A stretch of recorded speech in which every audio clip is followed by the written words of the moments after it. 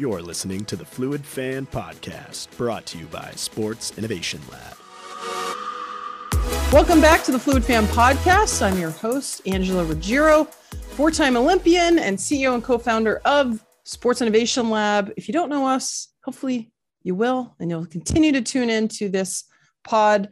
We are here to support the industry being a better version of itself. We do that through data, fan intelligence, really trying to help you understand who your fan is, your consumer, and build the right strategy. At the end of the day, we're strategists because we're big nerds. We study the future of sport every day and try to help the business side of sports grow and retain fandom. So I want to welcome once again to the show, really my co-host now, Jack Barlow. This is a big day for us, a special day for you, for me. Huge day. 50th anniversary of Title IX, right? This is a big deal for not just us, but I think especially the U.S. University system. Yeah, no, it's exciting. Obviously, we have some big news coming out today as well. We'll get to that shortly. You talked about data. You know, we're big data nerds. I think this is going to be our nerdiest podcast to date, but strap in. It'll be a good one. But yeah, 50th anniversary of Title IX. It's a big day. And obviously, this had a huge impact on your career, Angela. Before we get going and highlight our guests and our big news, do you want to just touch on Title IX and talk about some of the impacts it's had on your life, your career? Yeah, I mean, as a athlete that got to play 4 years at Harvard University, not a big deal. Not a big deal. It was amazing. Literally my life has changed because of that opportunity. I'm actually first generation college student. My parents didn't even graduate from college. They tried their best. Yeah, they tried their best. They had kids early. So, they were trying to put themselves through college, and then, 3 kids in 3 years puts a damper on that plan. But I mean, because of sports, I was able to get a phenomenal education, obviously set me up for life after hockey, why I'm such a big proponent of student athletes, but specifically Title IX, as you know, is an educational act. It is an act 50 years ago. Our government had the foresight to say, let's make sure all aspects of the university setting have equality. And in this case, sports was almost a byproduct. I don't know if you knew this. Title IX is not a sports law. It is an educational act. It was meant originally, and it was proposed originally by a professor that felt like she was not getting the fair end of the stick. And the US government took an overhaul of like what else could be imbalanced. If federal taxpayer dollars are being spent and funding these universities, then the citizens of those universities should be treated equally. So sports is a byproduct, but thank God, Jack. I mean, my life is completely different because I could play sports and get a great education in the process. I don't think I'd be here today. Who knows where your career path takes after that, but obviously the opportunity, you go play Harvard, you go off, 4 Olympics, also not a big deal. So obviously that was a huge moment. And yeah, that was something I learned throughout the run up here. Obviously had a good idea of what Title IX was, but you're exactly right. I always thought it was a sports law. I thought it was made so we would have equality in sport. But as the run up to the 50th anniversary happened, and I learned more about it, we had some great initiatives here inside the company too, to learn more. And that was a big piece I took away. Yeah. And most people don't know either Title IX, even as a sports law. It's in some ways, I feel like when you've succeeded, you stop learning or caring or understanding. So we're not there yet. There's a long way to go with Title IX. I actually wrote an op-ed today on where we're going to be in 50 years with Title IX. I predict it will be there to protect both the women and the men because of the report we're about to talk about. It's meant, again, to create equal opportunity of participation, of resources, of marketing, of all the above, coaching opportunities. But our research, the growth of the women's sports community, I'll unveil at Fan Project 2.0 today, talks about the trajectory of women's sports. Again, we have more data to bring to that. And in my op-ed, I talk about in 50 years from now, this is like 2072. I don't even think I'll be alive. Oh, we hope so. Maybe. I don't know. 50 years from now is a long way. But I think it's still going to be around, but it's going to be there to protect men's and women's sports, because I predict women's sports will be on such a trajectory. And again, this is based on the data that we'll get into today, that I don't even know if there'll be an NCAA, by the way. I think there's just going to be professional sports, and the consumer is going to love men. They're going to love women's sports if it's invested in the right way, which we predict.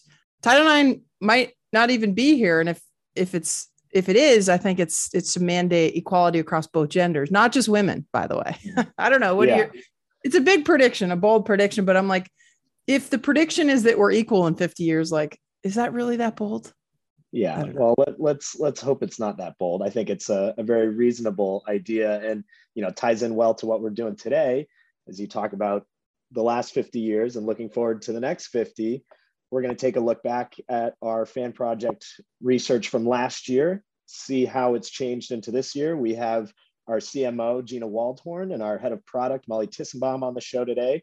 So you have a great conversation with them coming up, a couple of wicked smart people. Molly, Harvard hockey alum. So, she has that going with you as well. And yeah, excited to talk about the report. I think it's, probably our meatiest piece of research we've had to date. And that's a lot to say. I mean, we just launched the top 25 most innovative teams in the world, data-driven report. We just launched a great piece with Dow on sustainability. And now this one obviously is very girthy in terms of the data that we use to analyze the women's sports market specifically. So if you haven't checked it out, again, we just released it.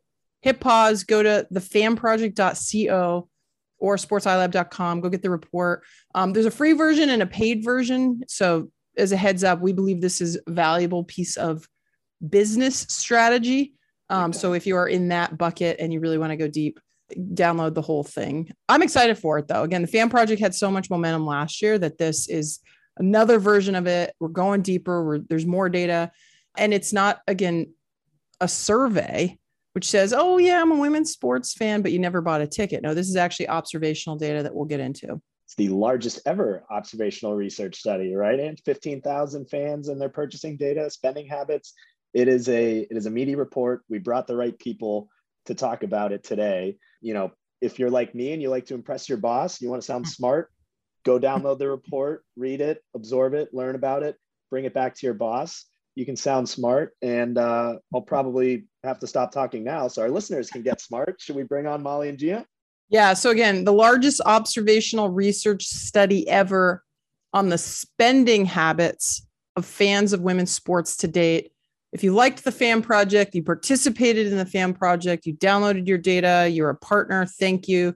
We are taking it one step further to celebrate the 50th anniversary of Title IX. It's fantastic. So without further ado, let's bring on Gina Waldhorn, who we haven't had yet, Jack. This is the first time. This is her debut. Yeah, Gina's first time, Molly's return appearance. So it's a good one. Excited for it. All right, Jack, thanks a lot. Happy Title IX anniversary, everyone out there. Hopefully this is informative, and let's go. The growth of the women's sports community powered by the Fan Project. Please welcome Gina Waldhorn and Molly Tissenbaum. We're really excited to have two of the most brilliant women in the world. They work at Sports Innovation Lab. They are my friends, but they are geniuses in their own right. Gina Waldhorn, Molly Tissenbaum, welcome to the show. Thank you. How did you get here? It's nice to be back. Two of the most brilliant women in the world working at the same company. Like, not beat that. I lucked out. We've got we got amazing people, and I love it. I'll get into it. Molly, you're a goalie, so you're gonna step aside for a second. I want to start with Gina. This is her first. You've been on the show before, Molly. So all right. Old news. We're gonna start with Gina, who's the CMO of Sports Innovation Lab. For those of you that don't know, Gina, give us your background because it's super impressive. Obviously, I love working with you every single day. You're you blow my mind. Super creative, super thoughtful. Understand brands, understand this industry, understand data. Give us your background so people have some context over the horsepower we have coming into the show. Who I am and how did I get here? Let's go.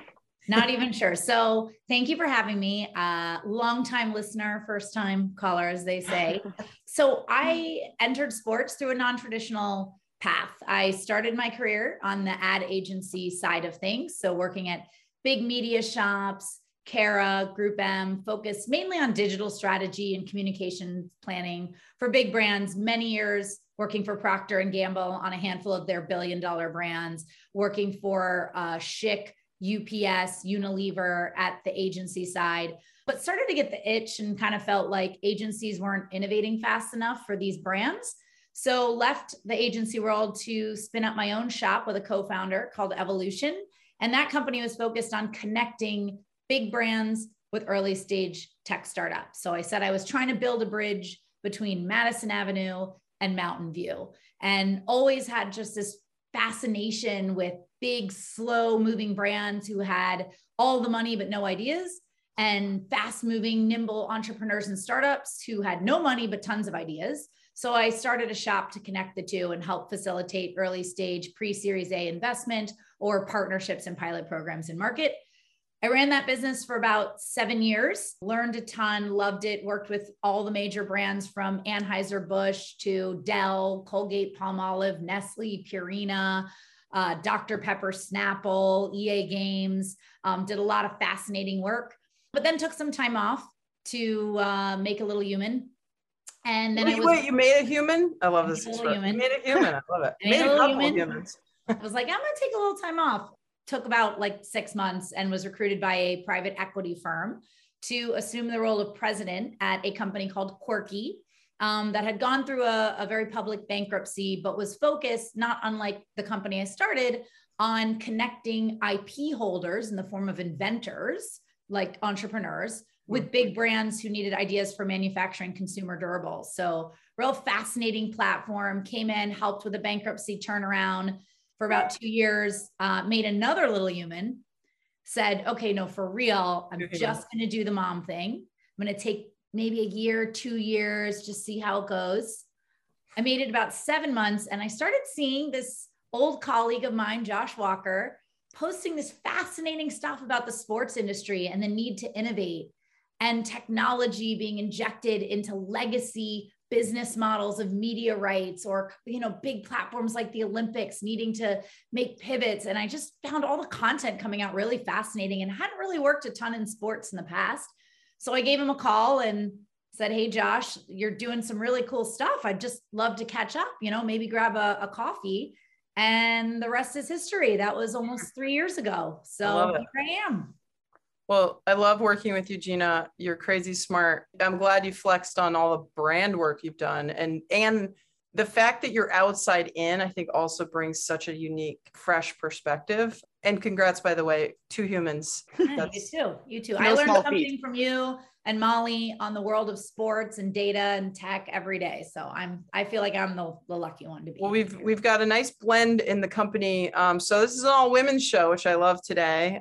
Oh, let's go. So Molly, stay tuned. We'll get to you because you're going to flex your analytical juice with us in a second. But Gina, this show is all about the Fan Project and the growth of women's sports. We started last year. We put a stake in the ground because Sports Innovation Lab really believes in empowering the industry to be a better version of itself.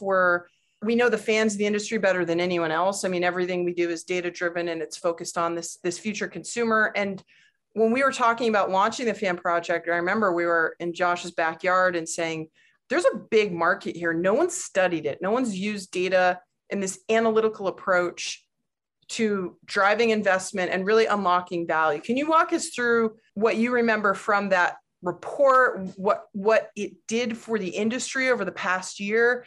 And just your perspective on just that 1.0 over the past year, like what has the Fan Project done and why was it so groundbreaking? What did it say? Yeah, I do remember. It was a beautiful day. We had the whiteboard out in the backyard because it was still kind of high COVID time. So we were staying away from each other. But I think what's fascinating is the world has changed tremendously, but the decision-making across making investment decisions from a pure investment looking for a return standpoint, or on the sides of brands and media agencies and sponsorship agencies who are controlling sometimes hundreds of millions of dollars to make decisions on where to invest on behalf of their clients, that process has not really changed. Mm-hmm. It's been nuanced and it's gotten a little smarter, but at the end of the day, they're looking at composition. So is my target audience, can they be reached through this channel that I'm going to invest in? They want to know what's my projected ROI going to look like? Are these people valuable? Will they actually spend? If I put my ads in front of them, are they going to spend? They've been, that's the way we've been planning for 100 years at ad agencies. And, are they behaving in the way that I want them to behave? And ultimately, that's what's going to drive their decision making. And so there was a lot out there in the market. I think we all got behind and rallied behind for gender equity and right thing to do, but no one was really just speaking this language that the media agencies and the investors and the brands were speaking. So I think for us, the Fan Project was really our chance to say, all right, let's level the playing field. Let's go collect the data and let's show them that, one, their fans are there. They're not just a bunch of hardcore sports fans that are all women. We just proved that. We asked the fans to give us their data. And when we looked at it, it was almost a 50-50 split. I think, but just on that, because I played in 4 Olympics, I always looked up in the stands. I'm like, there's a market here.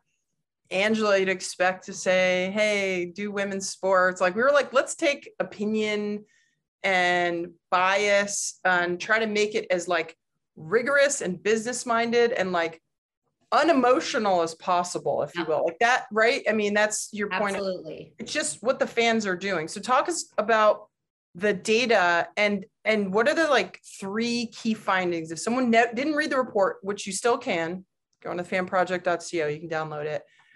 What are the key findings to this data-driven, unbiased, like business report, which is what we wrote? So I think number 1 was that fans of women's sports are valuable because they're the most fluid fans of all. So the data doesn't lie. To your point, no opinion, the data doesn't lie. We saw everything these individual fans did on their social media platforms and even off in some cases if they use social sign-on for up to like 7 to 10 years in some cases. And we saw that fans of women's sports were exhibiting fluid fan behaviors and acting like fluid fans, which we know are early adopters and super valuable, up to 5 years before general sports fans and the general public. So these are super tech savvy fans who are willing to pay to access the content that they couldn't find anywhere else. And these were passionate fans of women's sports. So I think the first thing we did, and we proved that fans of women's sports are valuable. And then the second thing we proved is that they're exhibiting behaviors that are trending in the market that we know are only going to increase in value and that make for the kind of audience a brand or an investor is looking for. So they're doing things like co-watching, and they're clamoring to get on all of these streaming platforms that are offering interactive features, right? So everyone's trying to find the streaming audience. They're fans of women's sports. We showed that they were trying to access athletes and become more invested in a path that's shorter to get direct access to athletes, whether that's just connecting with them over social or buying their merch or maybe buying remnant ticket inventory. So when we find those fans are making those athlete connections, they're more valuable. And we proved that that was happening. And there's other behaviors in the report that we just kept showing over and over again. They're betting, they're spending on the brands who invest in them. All of this we started to show at a macro level. These fans were behaving in this way. And then I'd say the third thing that we uncovered is there's a business model here that when put into place will deliver exponential returns. And that's a community-based business model. So we kind of proved that all of these fans form this tight-knit, super passionate community. And if you produce, distribute, and measure content in a way that sticks with this community, you're going to reap the benefits. And we showed that for Nike, we saw, somewhere up as 2,000% increase in engagements talking about Nike after Nike started sponsoring women's sports. The same for Visa, Anheuser-Busch. So I think we really did a good job on painting the landscape. The fans are there and they're valuable. They're exhibiting the right behaviors. And there's a business model that if you enact, you're going to see the returns. Yeah, I love that. So again, high level, these fans are fluid. They're technologically savvy. They're spending money. So it's depth over breadth. Yep. The traditional men's sports, of course, have the reach, but we're saying there's depth to these fans and that this community-based monetization model reimagines traditional revenue streams. It allows the industry not to lift and shift the men's model, shrink it and pink it. It's actually a model that's fit for purpose, built for the fan of this industry. of this sector of the industry, the women's sports, which is different. It's like, well, duh, tell me, okay, we'll move on to 2.0 in a second, but like, you come from the brand side, like, would any other industry treat their consumers exactly the same way, even though they're different? Yeah, no, that's not really like groundbreaking, but like, it's like, why did it take our research to really like show that it's a different consumer and therefore you should build the business model differently? Yeah. I mean, we do a lot of work with Google as a client. And, you know, we've looked at things like search habits of fans of women's sports, and something just as simple as that immediately starts to tell this story that these fans are like looking for. They want to know more about their salaries, and they want to know who they're in a relationship with, and they want to know what they're wearing, and they want to know their college journey, and how did they get to where they came from, and their hometown, and their favorite food. And they're just so invested in a different type of storyline and perspective on the sport. They still care about the game, but they want more than just the game. And, you know, again, to like, oh, we'll let the men's game run late and then we'll cut to a women's game, you know, halfway through the first quarter, and there's no shoulder programming, and there's no awesome stats that tells you how they compare to how they did last time. And there's, you know, of course you're not going to get. I had this debate the other day, Gina. Someone was like, well, I was talking to my boyfriend and he's like, well, the women don't dunk. And like, and the conversation for too long has been about, we can't jump as high or run as fast. Anyway, I don't want to get into it. I said, okay, just like park that. It's just a subpar experience. We've underinvested in the women's game. It's not as entertaining because of that. And to your point, the programming around it, the shoulder content, the storytelling, the context is just not there because it's underproduced and distributed on, you know, the wrong platforms. And anyway, just now when it's rolling out now, even just, you know, recently the Dream On, it's getting fantastic ratings and people are, you know, gobbling up that content. So you're starting to see now more storytelling and the results. But again, if you watch like a women's golf tournament and a men's golf tournament, the men's is like full of all these stats. It's like, oh, how far, the wind velocity, like all these stats. And then there's like maybe one little thing on the women's. Yeah, like, we'll tell you who's golfing right now. Yeah. It's like basic marketing. I don't know. We'll move on in a second. I just remember I was at the New York Liberty game a few weeks ago with Kia Clark, who's on our women's executive leadership board. And the Psy family is invested in like both the men and the women get to benefit from that. Like the Crown Club, we had this killer cocktail hour. I mean, I was like, man, I'm a baller. I get to like walk onto the court and I get to have a drink. And I'm like, if I lived in New York, I'd be buying season tickets because I'm like, that's a great experience. It's not the ugly stepchild arena that the women get to play in. No, you're like, so shout out if you're in New York City and listening to this, you should go to the Crown Club and get season tickets. But anyway, so marketing, it's all the above. So we've laid out the plan, the business model. Again, I'll repeat, the community-based monetization model, which leads me to this year. So we've had a year to get feedback from our women's sports executive board. They're all amazing brands, partners, properties, investors in this space. We've talked to the market and we're data nerds. So we're like, what data would actually move the needle for the industry? Let's not sit on our laurels and be like, oh, like we put out a report last year. No, that's not the way Sports Innovation Lab rolls. We're like, let's go further. Let's go deeper. Let's be more analytical. Molly Tissenbaum. Molly's Harvard hockey too. So I, got a little special place in my heart. Molly, can you open up for this? Gina's done a great job of laying out the first year. I'd love to just bring you in quickly, talk about this study and why it's so important and how we've gone one step further in year two. Yeah. So first off, thank you for having me back. It's been a while, but this is the thing that I'm most passionate about is applying the data to the women's sports case.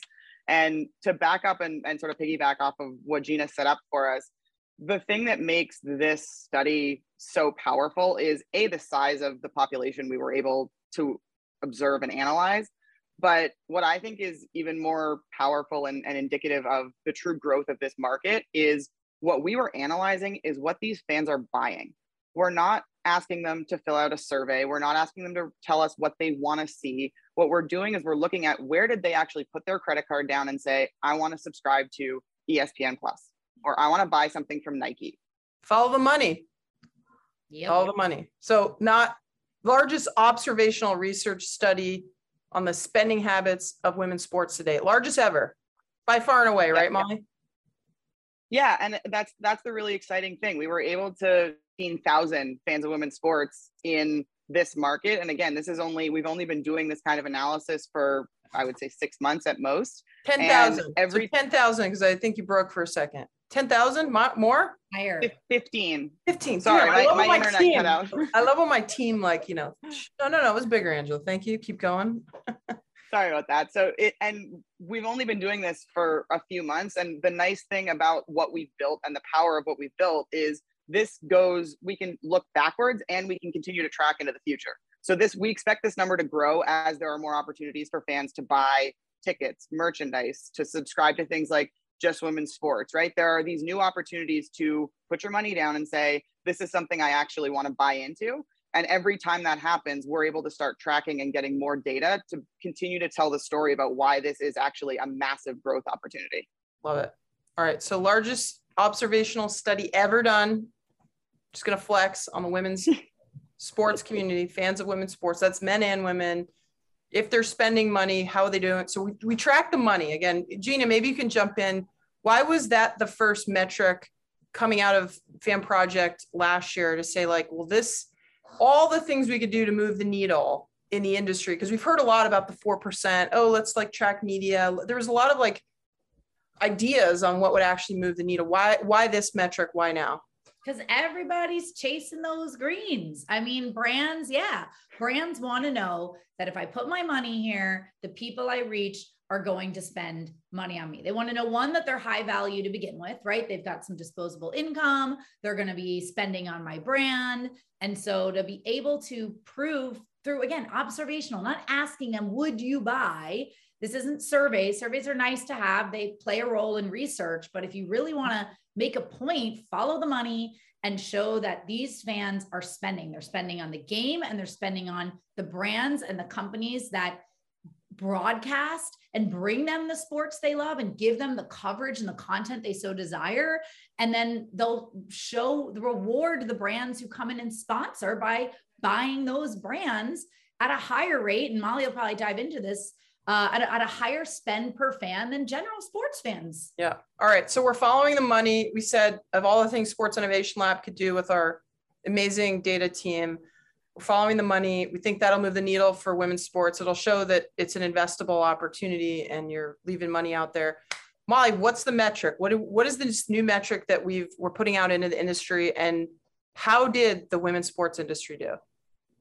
Yeah, so the thing that we focus in on as our big sort of metric for success for this industry, as Gina pointed out, when we were looking at the community-based monetization model, it's about producing, distributing, and measuring differently. So we figured we'll start with the measurement because that's where we think we're going to be able to move the needle most from an investment standpoint.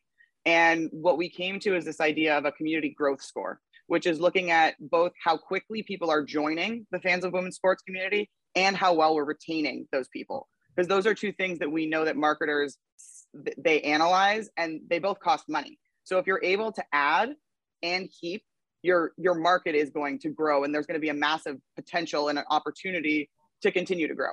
And when we compared fans of women's sports on this growth score with what we call general sports fans, so that's traditional sports, we found that the growth score for the fans of women's sports community was 40% higher than it was for general sports fans. That's a pretty significant thing to say, to be able to say with data, because that indicates the upside for those people who are getting involved now and investing, growing and retaining. Those are the two things that every investor wants to know that there's an opportunity to do. Yeah. So let me, 40%. Yeah. Yeah. 40%. But there's no reach. Like, oh, sure, they're valuable. Yes, maybe they'll spend on my brand. Maybe, okay, I'll believe you. They're not just women, it's men and women's, but there's just not enough of them. And what Molly and the data team have done, have measured the growth, the acquisition rate. So how fast is the women's sports market acquiring fans? So are they acquiring lots of new fans, and are they doing it quickly? And then are they retaining their existing fans? So make sure that, well, they're not just coming in and they watch one game and then they never show up again. No, are they retaining fans? And how fast is that retention rate increasing? So when you take a look at those two measures, this is the community growth score that Molly and team have developed. And so that reach argument just doesn't hold water when you think about from an investment perspective. Are you going to invest in an asset that's, growing at rate X or a rate that's 40% higher than that? Like, where are you going to put your money when it comes to a return? The smart bet for any investor would be an asset that's growing 40% faster than another asset. Yeah. I liken it to a startup investment, an early stage investment versus a later growth stage investment, which is still, look, I look on the men's side of the house. I'm like, they're doing pretty well. Private equity's coming in, their valuations continue to rise, but like at a pretty steady CAGR. It's not going to be something that, would warrant VC investment. In our case, in women's sports case, I'll say our, because I was in the world of women's sports. That's how I think about this asset class of like, look, maybe a little riskier because it's early and you get, just like the XFL, some of these early leagues go out of business. But if you can put the right amount of capital and look at this momentum score, which again is like, you don't have the churn that you have on the men's side. You're not having, they're flocking towards these new products on the market, these new leagues and new women's sports properties. So I love this new metric. We're going to continue to use it at Sports Innovation Lab. Molly, can you dive into at a high level then, what are some of the findings outside of just this 40% growth score? Yeah, I think one more thing before we moved into the sort of nitty gritty, really data nerd stuff. When we came up with this idea for a community growth score, we anticipated that there were going to be people who were skeptical of this idea that this is such a massive opportunity. So one of the other things that we looked at and that is in this report throughout the whole report is a metric that we call spend per fan. So we're not just looking again at the potential for the growth in this market. We're also looking at when we compare, again, general sports fans and fans of women's sports on a bunch of different categories, brands, what we see is fans of women's sports on things like, let's go with, streaming platforms as an example that have both men's and women's sports. Fans of women's sports are willing to spend and are spending 7% more than general sports fans.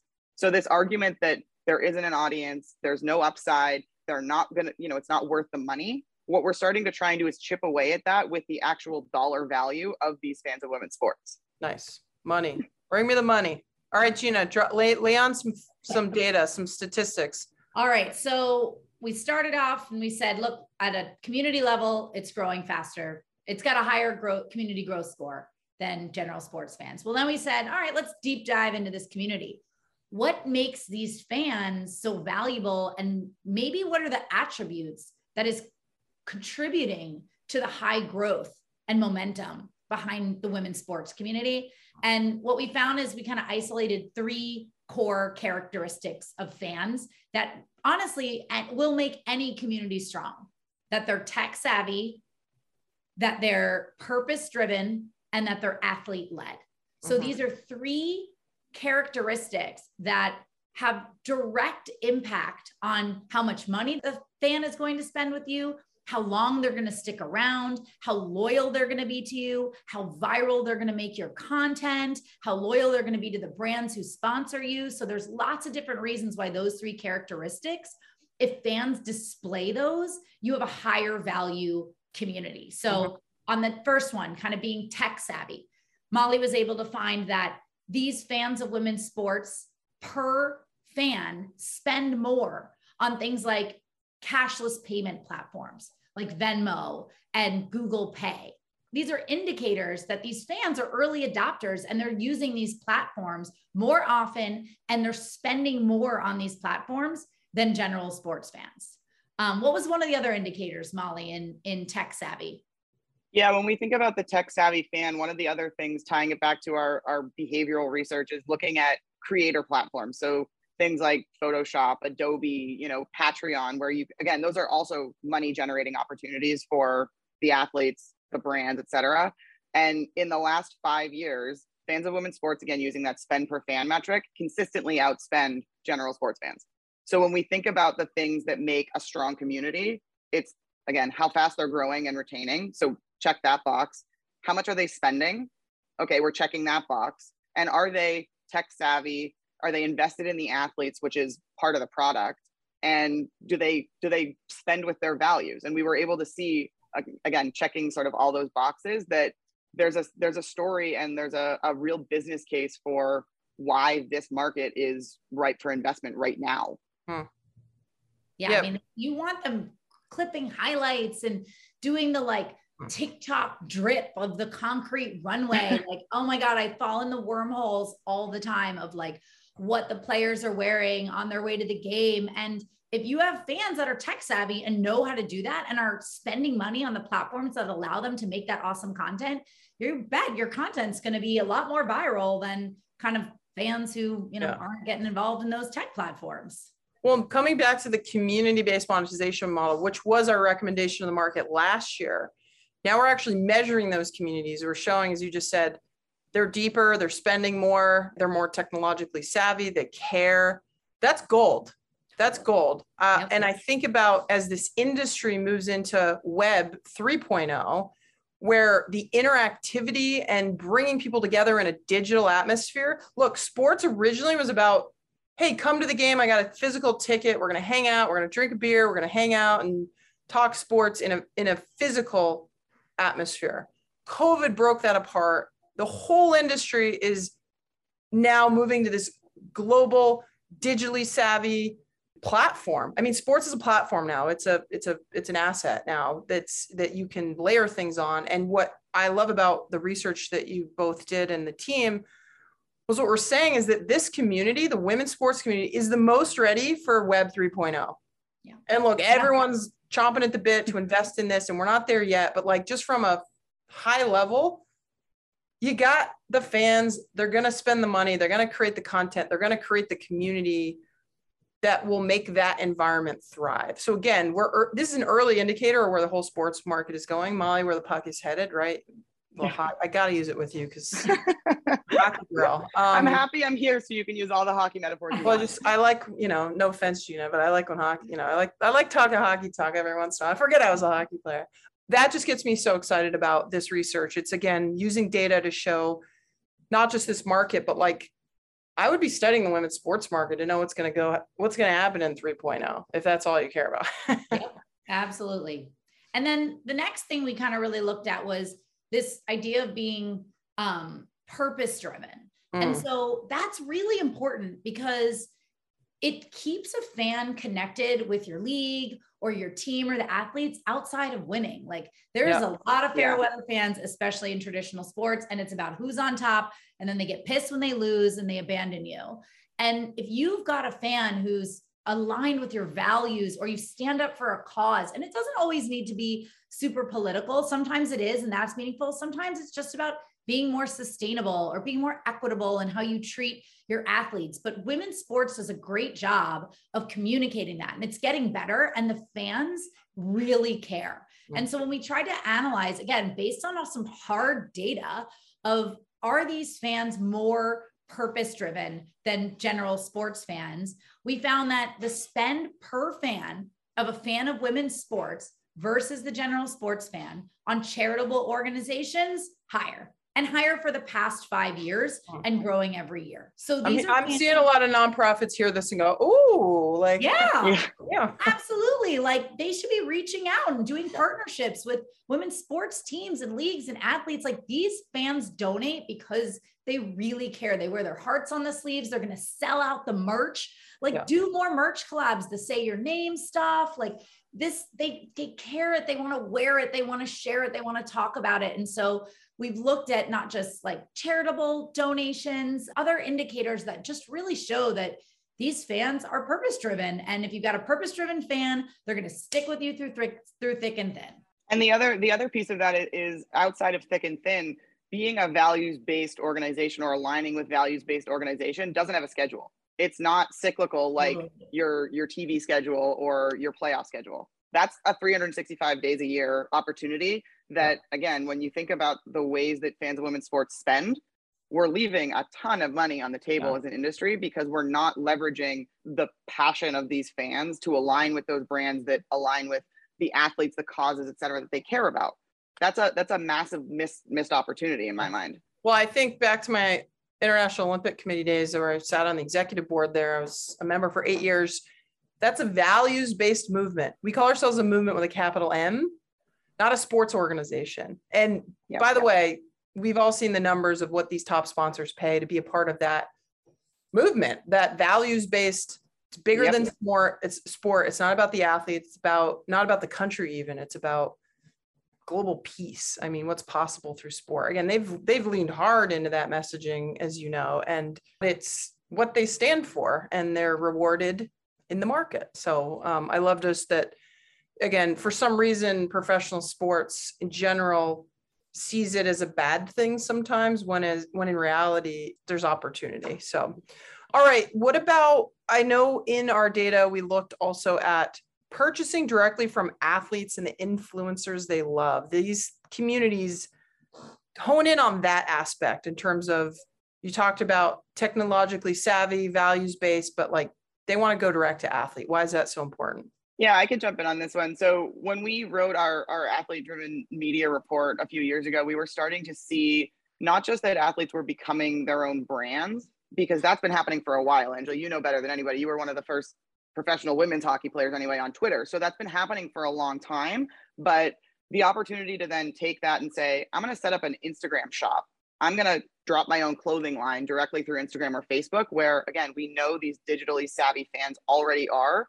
Again, coming back to that metric we've been looking at, fans of women's sports spend 30% more on those social media sites versus general sports fans. So it's about shortening the distance between the fan and the thing they want to buy, right? That's an opportunity to do sort of that payment integration, one-click opportunity. But it's also about, where are they already, right? Athletes are building their brands on social media platforms, and the fans are going to follow them, to see what they're wearing, and then to buy from them. And for teams, lots of teams, on at least, a lot of the men's sports teams have been launching Instagram shops, and here you are, like, they're 30% more. That's 5%. Like that is a big number, 30% more. They are active and they're spending on these direct to consumer social media channels. Another one we looked at just as a leading indicator is something like StockX, which has a platform called DropX, which is really where they do a lot of collab drops with athletes and influencers.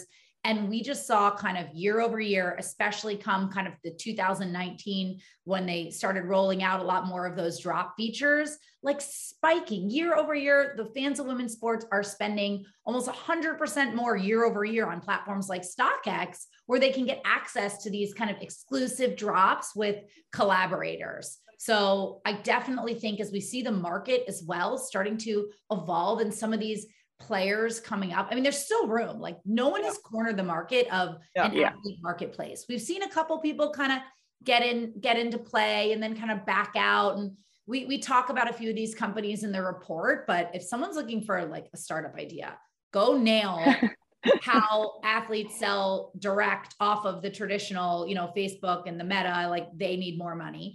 I would go explore that area, because the fans are hungry for it and they're looking for it. And fans of women's sports are spending in direct to consumer athlete channels. All right, D2C, everyone's pivoting that direction. But again, the research says that this community is extra valuable. We got a couple more minutes. What are some last findings here? I know there's some data we have around fans spend with brands who sponsor the sports they love. Talk about the brands themselves and what we found in that space. Yeah, so I think this is part of what when we were drafting off of Fan Project, 1.0 and talking about growth, we wanted to look at the brands that had invested early on in women's sports and see how, again, are these fans responding? Are they buying more?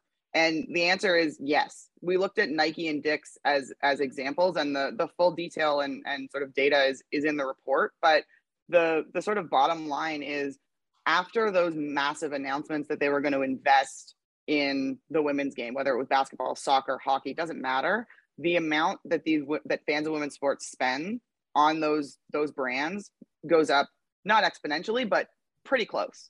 And again, it's the power of buying with your values. If I know that Nike is going to support professional women's basketball, professional women's soccer, professional women's hockey through their Bauer brand, I'm much more likely to consider that and buy Nike products, which is, again, I'm one of those fans.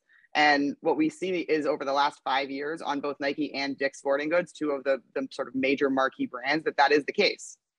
And then we know you like to do, Ange, we followed your lead. We threw some punches. We found some areas where we think there's a big missed opportunity. So there are some auto brands, the CarMax, Buick, who have done a fantastic job starting to, invest in the women's sports space, but there's a lot who have not. And we show, again, with spend per fan, that fans of women's sports are just plain and simple, a higher value consumer. They're spending a lot more on auto brands than fans of general sports. And we're not just talking about women here, because again, I can hear the skeptics. Oh, well, they're all women and women just spend more in general, which is true. If you just looked at the general population, women versus men, that's not what we're looking at.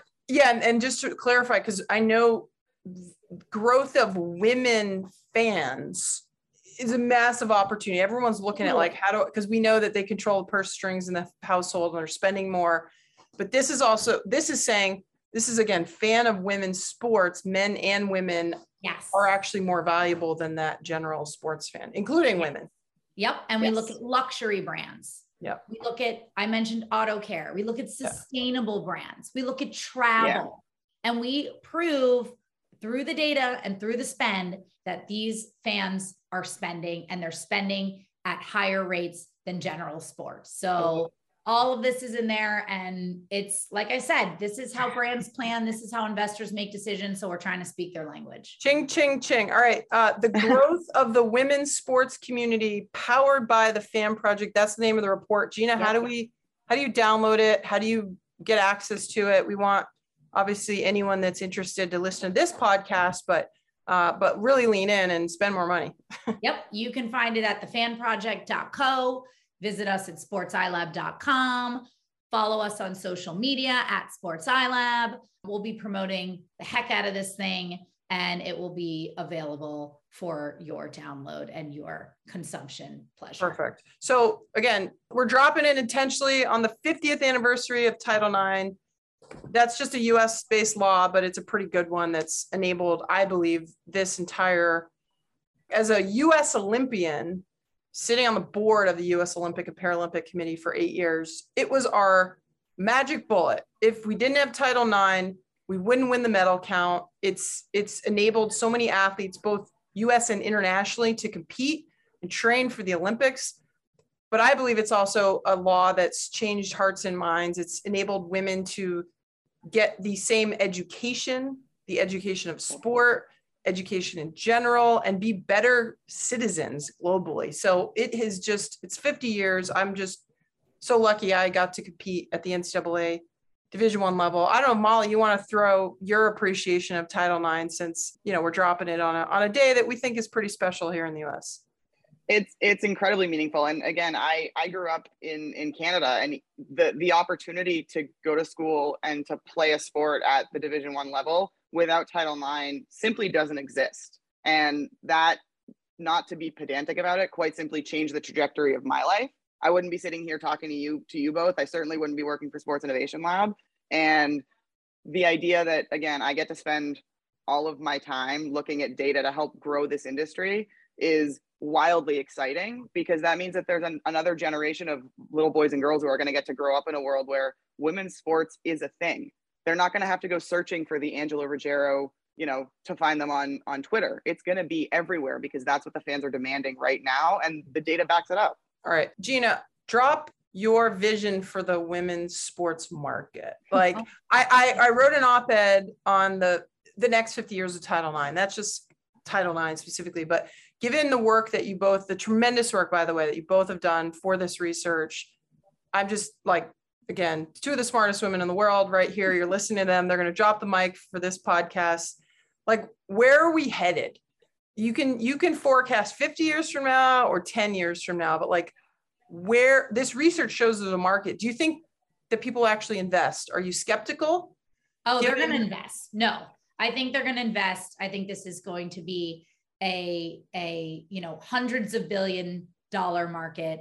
And I think you're going to see athletes become the new, Kardashians. They're going to take female athletes and women's sports stars are going to become such a zeitgeist in culture. And we're already seeing it. The way they come up, the way they use social media, the way they get behind their causes is just accelerated and deeper than a lot of your male athletes. And so I think the industry is going to boom. And I think the athletes are going to become cultural icons in a way that they have not reached. You know, you've got a couple of them, the Megan Rapinos and, you know, Sue Birds, but I think you're going to see a ton more, just like you have become an idol to so many women and athletes in general. I think we're going to see the market explode and the athletes just take a place in history. And we're going to have 100 Billie Jean Kings instead of one.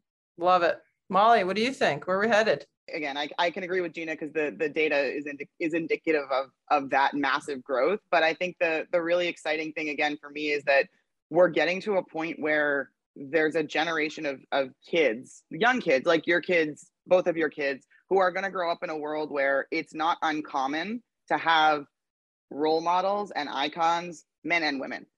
And that changes the dynamic and the power balance of who gets to make decisions about everything, right? It's not just who gets, you know, their sport broadcast. It's everything, right? So as more boys and girls get to grow up in that world, the balance of power and equity starts to become a real thing that is like tangible, you can taste. And that's what I think is the most exciting thing about the business case for women's sports in the next, whether it's 10 years, 50 years, whatever it is. That to me is easily the most exciting piece of this. I love that because again, Title IX, you've got at the collegiate level, at least here in the US, but this report is about the broader global business opportunity. I love what you said, Molly, about it's little boys and little girls looking up to women and being like, that's normal, duh.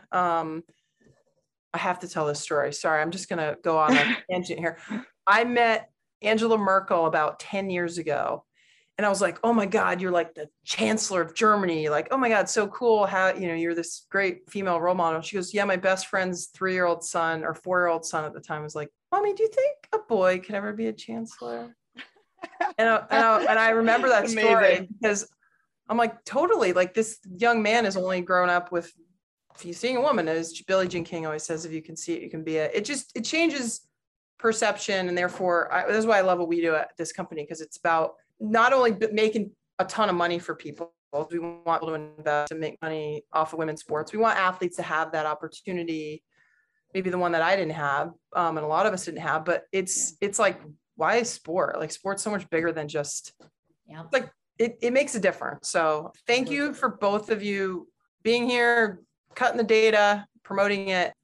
The FAN project has been a pleasure to do at Sports Innovation Lab. Again, the growth of the women's sports community powered by the FAN project. Gina, anything else? FanProject.co. FanProject.co. FanProject.co. What else? At Sports iLab. Follow us.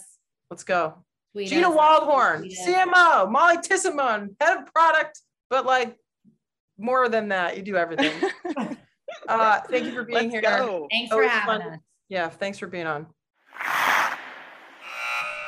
Our big thanks to my guests, Molly and Gina, for walking us through the report, a meaty research report on the business case for women's sports, what to do, how to invest. Hopefully it's going to impact the market. Just want to emphasize again, the power of this research. It's data-driven, largest observational research study ever on the spending habits. Money, money, money. It's all about the money. The Benjamins, they are a very, very good fan base to own and to grow. And so again, I'm super proud of this. And to my team, Jack, they did a phenomenal job. You're part of the team, right? I mean, that was a pretty good piece of research we're pumping out at Sports Innovation Lab.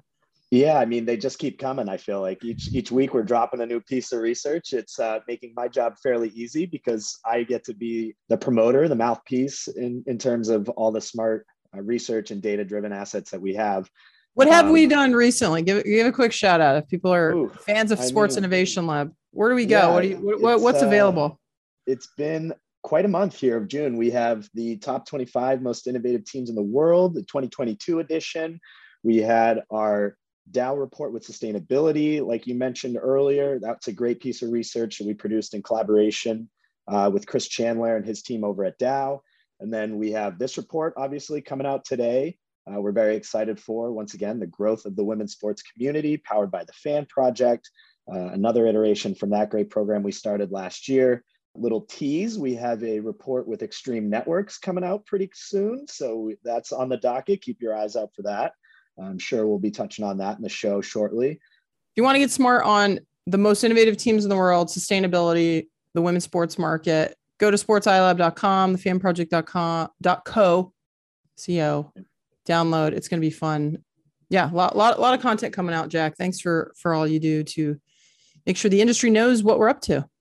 Yeah, of course. No, I'm happy to do it. It's very easy when the smart people produce the reports and I just get to pick out the nice looking graphs and figures and everything and throw it out on social. And then I get to talk to you about it here. So yeah, so much fun. Well, I want to, again, thank my team because can't do anything without a team. I always say life is a team effort.